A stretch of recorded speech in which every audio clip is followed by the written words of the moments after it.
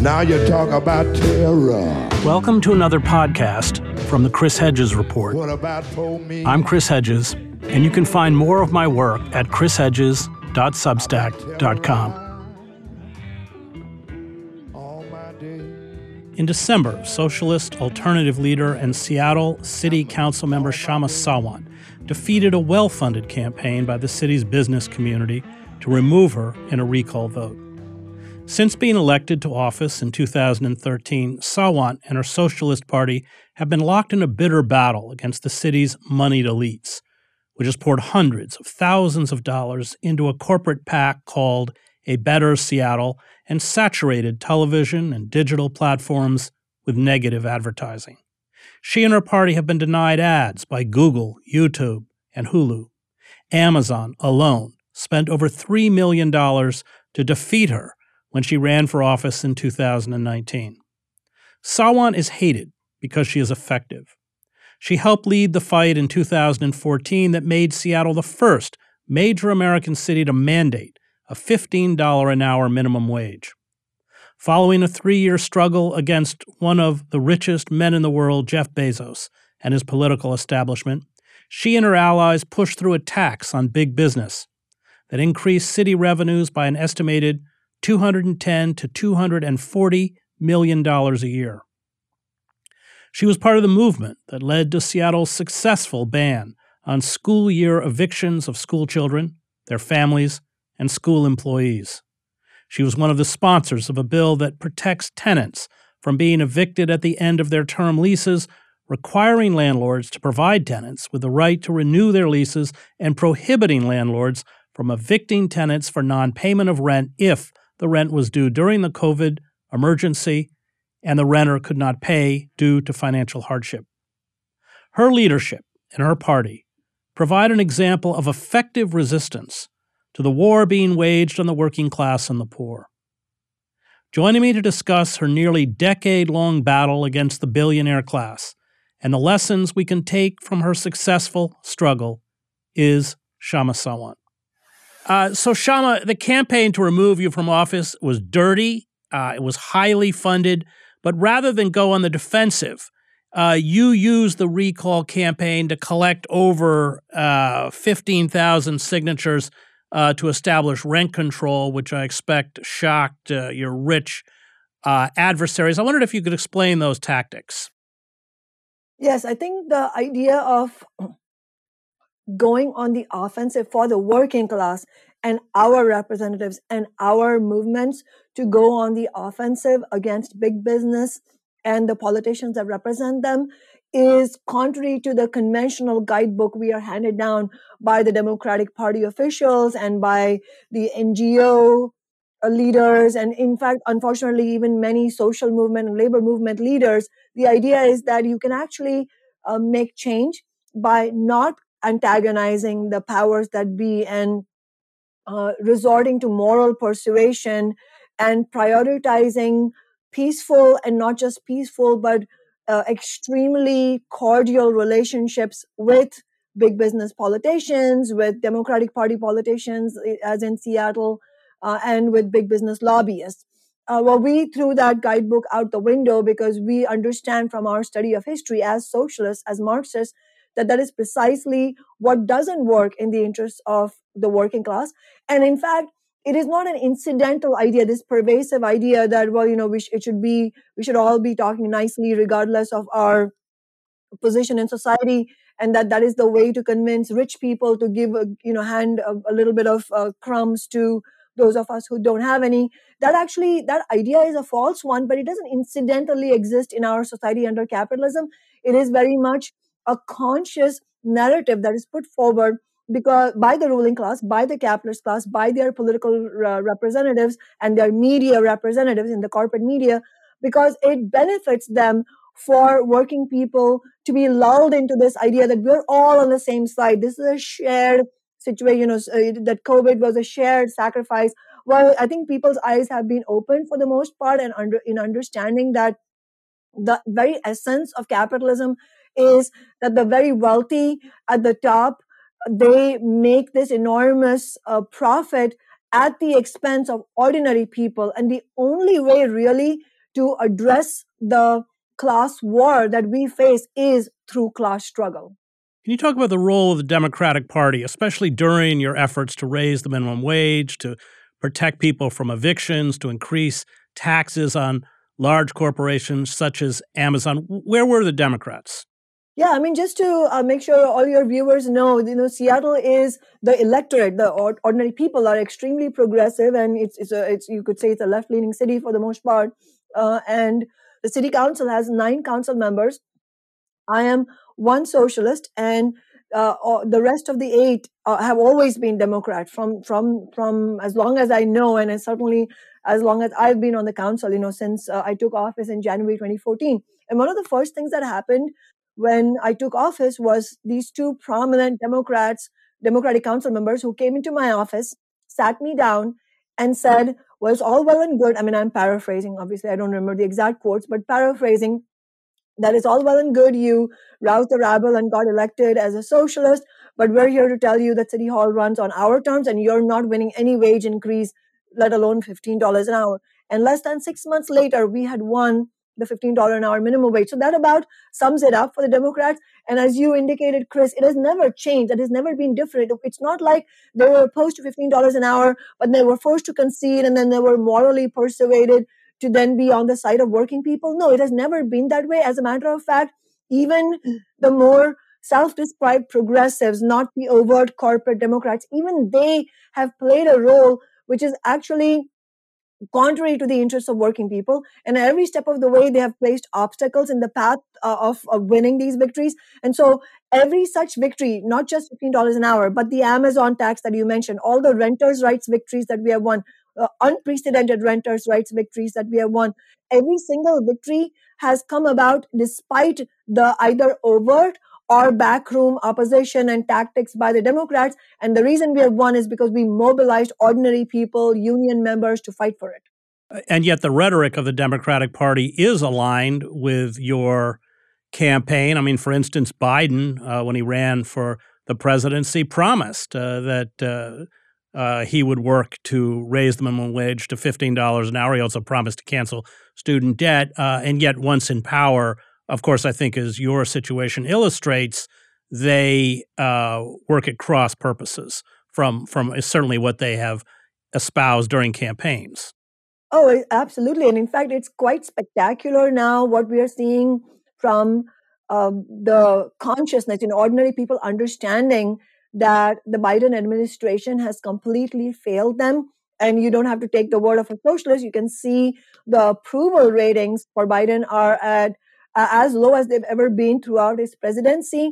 And the fact that he has, no, it's not just him, but the Democratic establishment, including his regime, have completely failed in passing any kind of progressive program, whether it is $15 an hour or Medicare for all. As you said, he promised to cancel student debt, and not even a fraction of that measure has been carried out. And so it's no wonder, this is exactly the reason why now we are staring into potential clobbering of the Democrats by the Republicans and by the right wing in the midterm elections. And as I said, it's not just me saying it. If you look at the news, I mean, the analysis from even Democratic Party media strongholds like CNN and New York Times, they're having to be very frank about this. And they're clearly admitting it, that actually the Democrats are headed into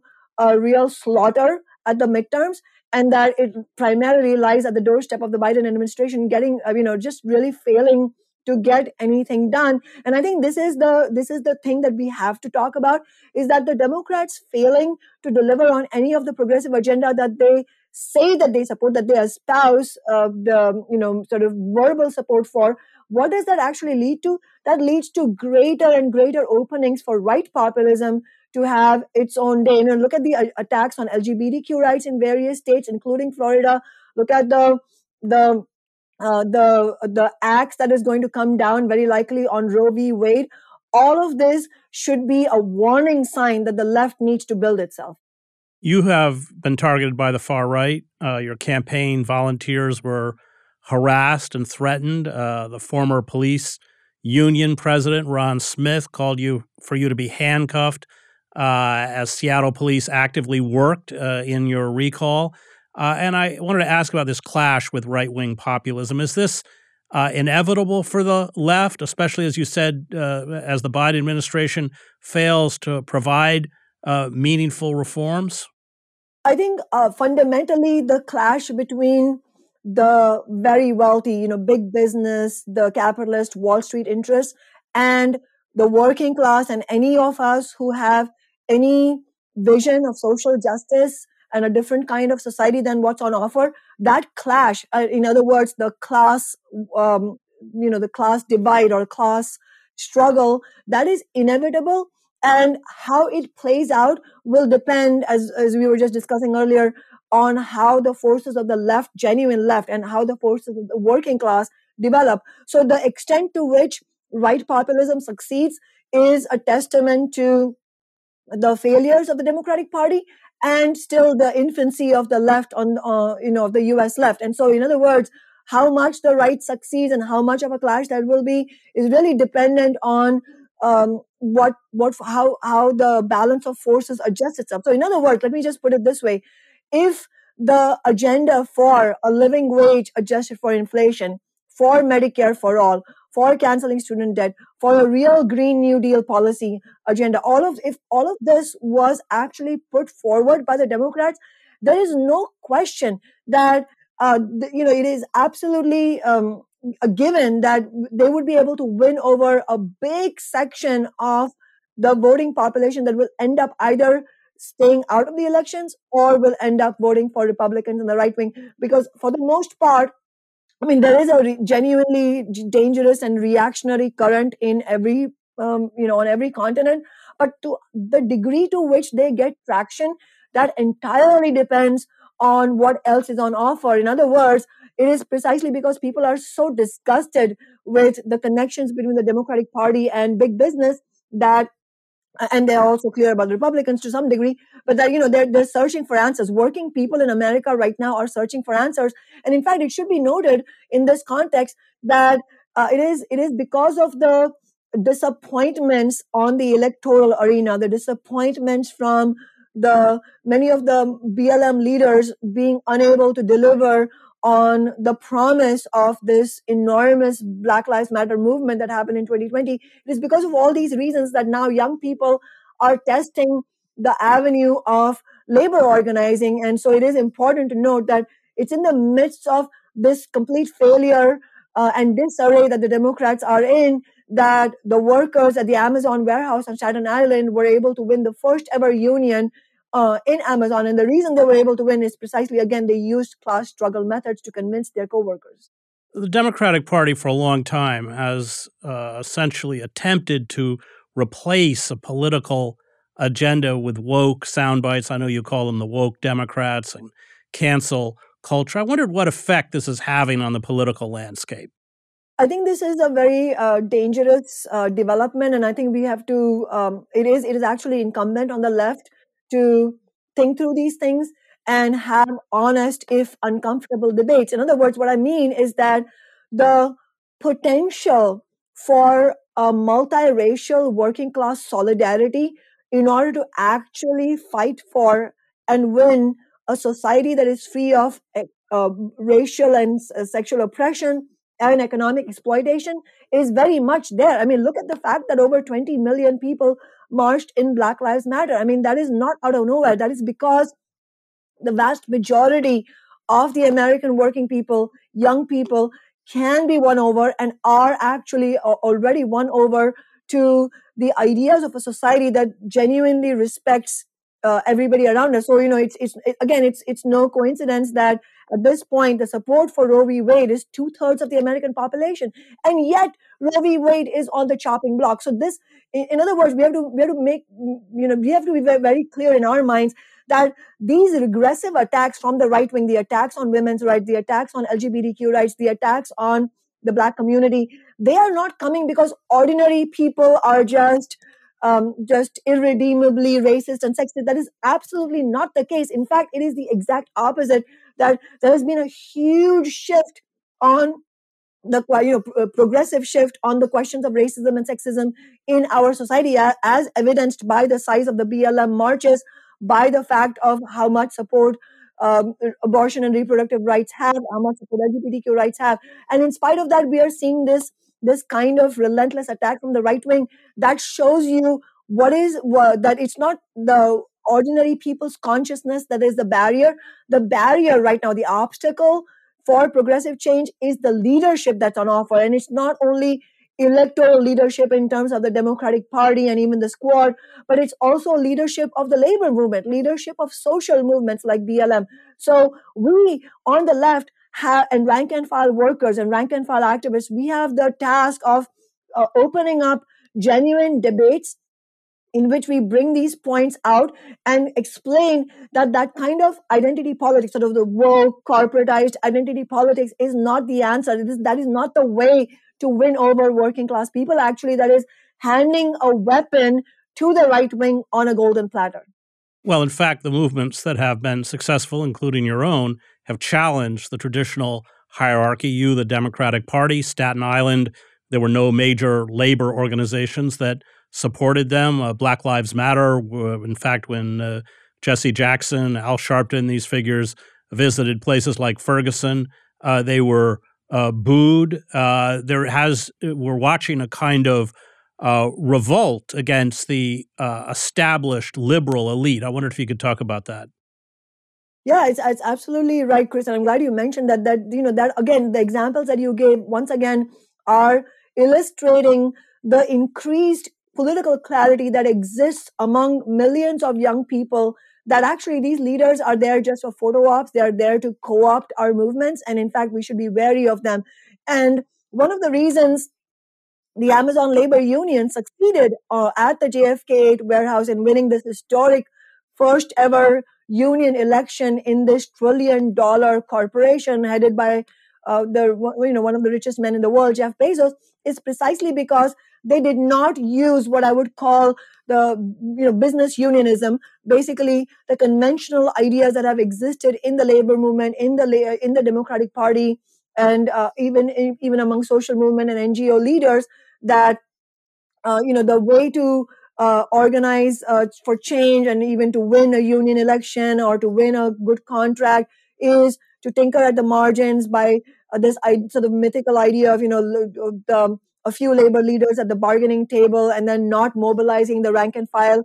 The ALU did not agree with all of that, and it was because they decided to build independently, and then they did many things that most labor leaders haven't done in the last 4 decades, which is, one, they led with concrete demands. They didn't talk about the union as an abstract entity. They made it very clear to the workers in the warehouse, and workers made it clear to workers in the warehouse that we need a union because don't you agree that we need to win a $30 an hour starting wage? Don't you agree that we need job security? Don't you think that we deserve a say in scheduling? Don't you think that we should get full-time hours if we want them? It was through concrete issues that they were able to build this kind of solidarity, shop floor solidarity, where you may not agree, you may not get workers to agree on every single thing on this planet, on every ideological issue, but if you can get agreement on a core group of concrete demands, and that is a solid basis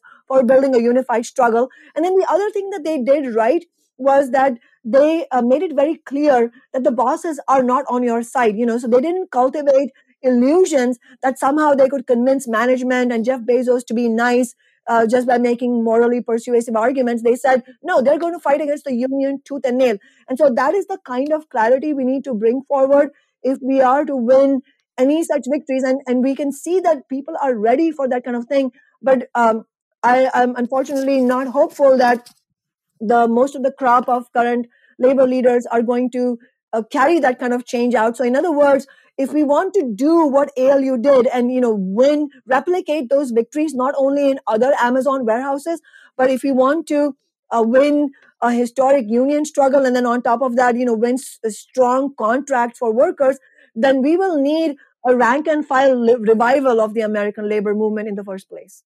Although you've been very successful electorally, you've always argued that elections are not the point.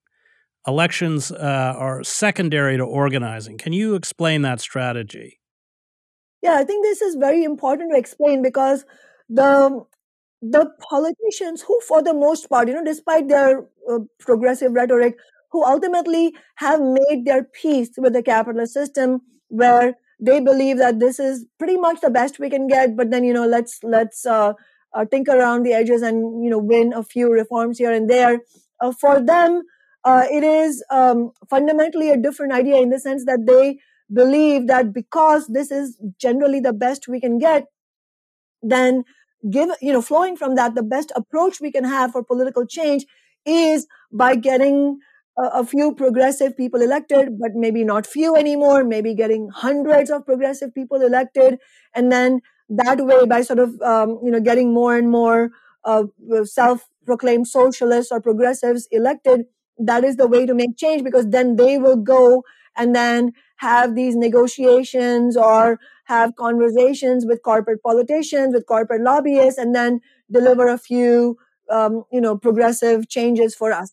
Now, that doesn't mean that they won't be able to do anything, but so far they haven't. We've seen the evidence for that. The Biden administration is in shambles precisely because that approach does not work, and it also calls into question what exactly, how far are we actually going to aim to change society. And I think if you look at the crisis that our society is in, that kind of tinkering around the edges approach simply does not work anymore. I mean, if you look at the data on the climate crisis, it is very clear we have a very small window in which we need to make a fundamental shift away from capitalism, and for that we will need mass movements of workers. We will need mass revolutionary struggle led by working people, ordinary people, in order to bring about that kind of change. And that kind of change that we need, flowing from the needs of the planet itself, cannot happen through elections.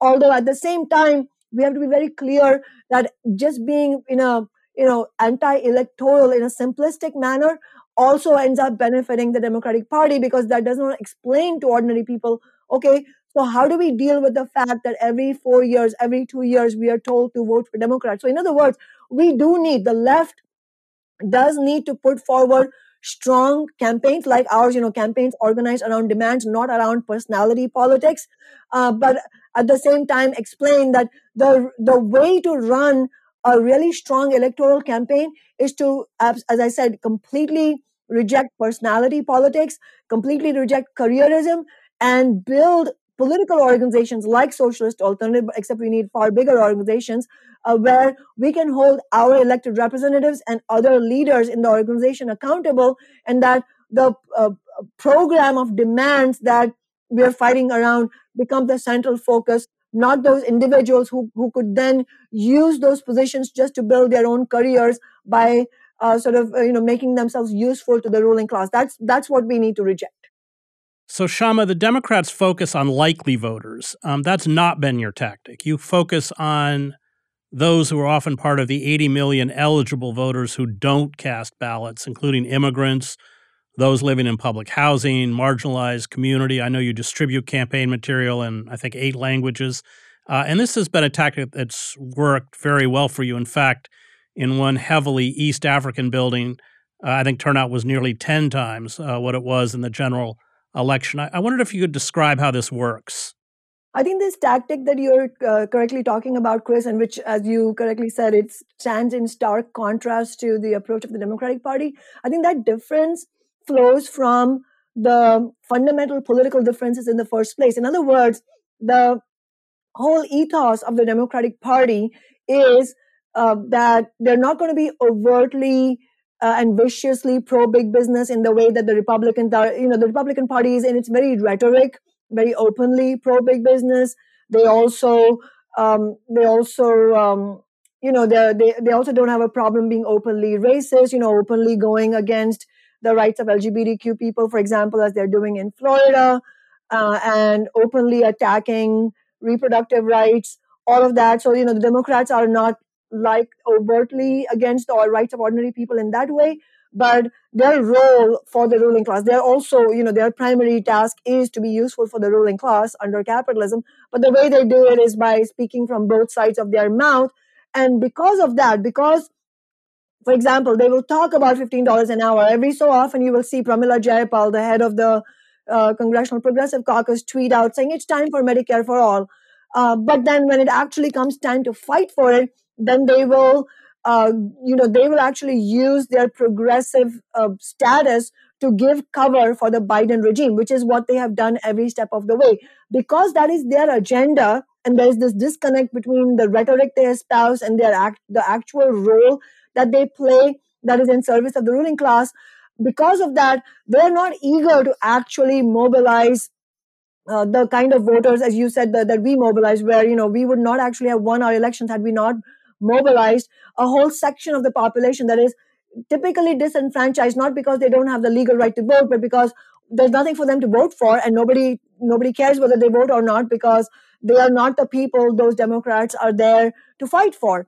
And so because of that difference, they don't actually want to mobilize those same voters that we mobilize, because when you go out there and say, hey, as East African working class people, as workers, as union members, you need to not only come out and vote for our campaign, but we need you to then join us in door knocking. We need you in order to win $15 an hour, the Amazon tax, or renters' rights. When you do that, what you're doing is raising the expectations, the political expectations of all those people who are mobilized. You're giving them the hope that actually, if you vote for this and then you fight alongside this elected representative, we can actually win concrete victories. Now, see, the Democrats don't want to do that because they have no intention of actually winning those concrete victories for you. They just want you to think about that enough. Think that just feel positive just enough so that the Democrats are able to win elections. But ultimately, their goal is to maintain this sort of unsteady equilibrium where they are somewhat to the left of the Republican Party, but their main goal is to be sort of the gatekeeper against the genuine left interest and genuine working class interest. So because of that fundamental difference between what role they want to play and what our why we are politicals as socialists, you see these tactical differences emerge as well. And then repeatedly, you will see that the ruling class will use other, sort of every new iteration, like every time we run for re-election, they will use different tactics in order to then undermine us. So in reference to the specific tactic you mentioned, Chris, where we have mobilized, in historic numbers, we have mobilized working class people and communities of color, vulnerable communities like never before. In fact, not only did we do that, we actually have carried out voter registration drives like this city has never seen before. But because of all that, and because the ruling class in Seattle has seen how powerful that is that we don't just win votes, but then we go and use our office to win concrete victories. Now they have failed in defeating us in 2 re-elections. They failed in recalling us last year, and now they are now resorting to trying to gerrymander our districts. So how Democrats complain about Republicans gerrymandering, which of course they should, because Republicans do have a gerrymandering agenda. But now it's the Democrats in Seattle who are trying to gerrymander our district here in order to cut working class people out of this district. So that's how far they will go to prevent ordinary people from getting politically involved. Well, that's how they removed Dennis Kucinich from his House seat, and it was the Democratic Party that did it. Exactly. I want to talk about two things just in the last couple minutes. Let's assume that this cultish Republican Party does take power in the midterms, and the stagnation of the Biden administration results in another Trump presidency or a wannabe Trump presidency. How are we going to resist? And then can you also address this idea of having progressives like Bernie Sanders or Nina Turner run within the embrace of the Democratic Party? Yes, first of all, in terms of what could happen in the midterms, I mean, the most likely scenario is unless something unusual develops between now and the voting period, we should expect an absolute shellacking, as I said before, of the Democrats. This is what all political analysts are expecting, and So the prospect not only of the right wing as a whole making gains is a very real one. The prospect of a Trump resurgency is also a very real one. Unfortunately, at this point, that's how dangerous this the whole debacle of the Biden regime has been. And so the only way to cut across that and create a genuine alternative to right populism that could unite the majority of working class people in America is through working class politics. It's not for nothing that Bernie Sanders got a resounding response to his campaign platform every single time that he ran.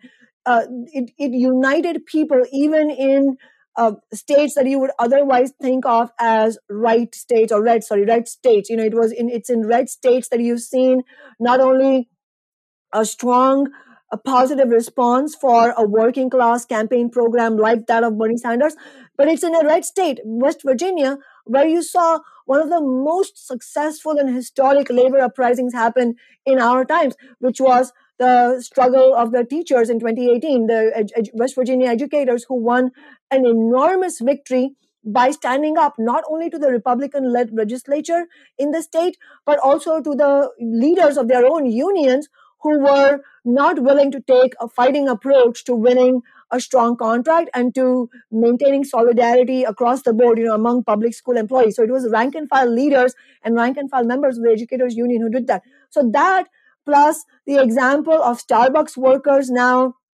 in nationwide unionization drives, in so many hundreds of stores, and the strike actions that Starbucks workers are starting to take at the store level without any political leadership. They're themselves recognizing that the only way to push back against the union busting and the anti-worker intimidation and threats is to take work stoppage actions and strike actions.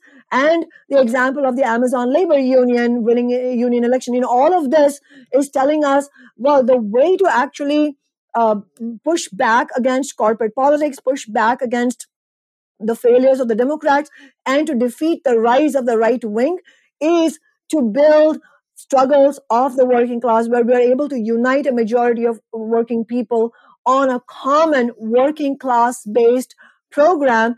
And in that process, the labor movement, and rank and file workers have a huge historic role to play. So the union drives in major corporations like Amazon and Starbucks are the most crucial thing right now. Absolutely, without any question, they are the most crucial thing right now.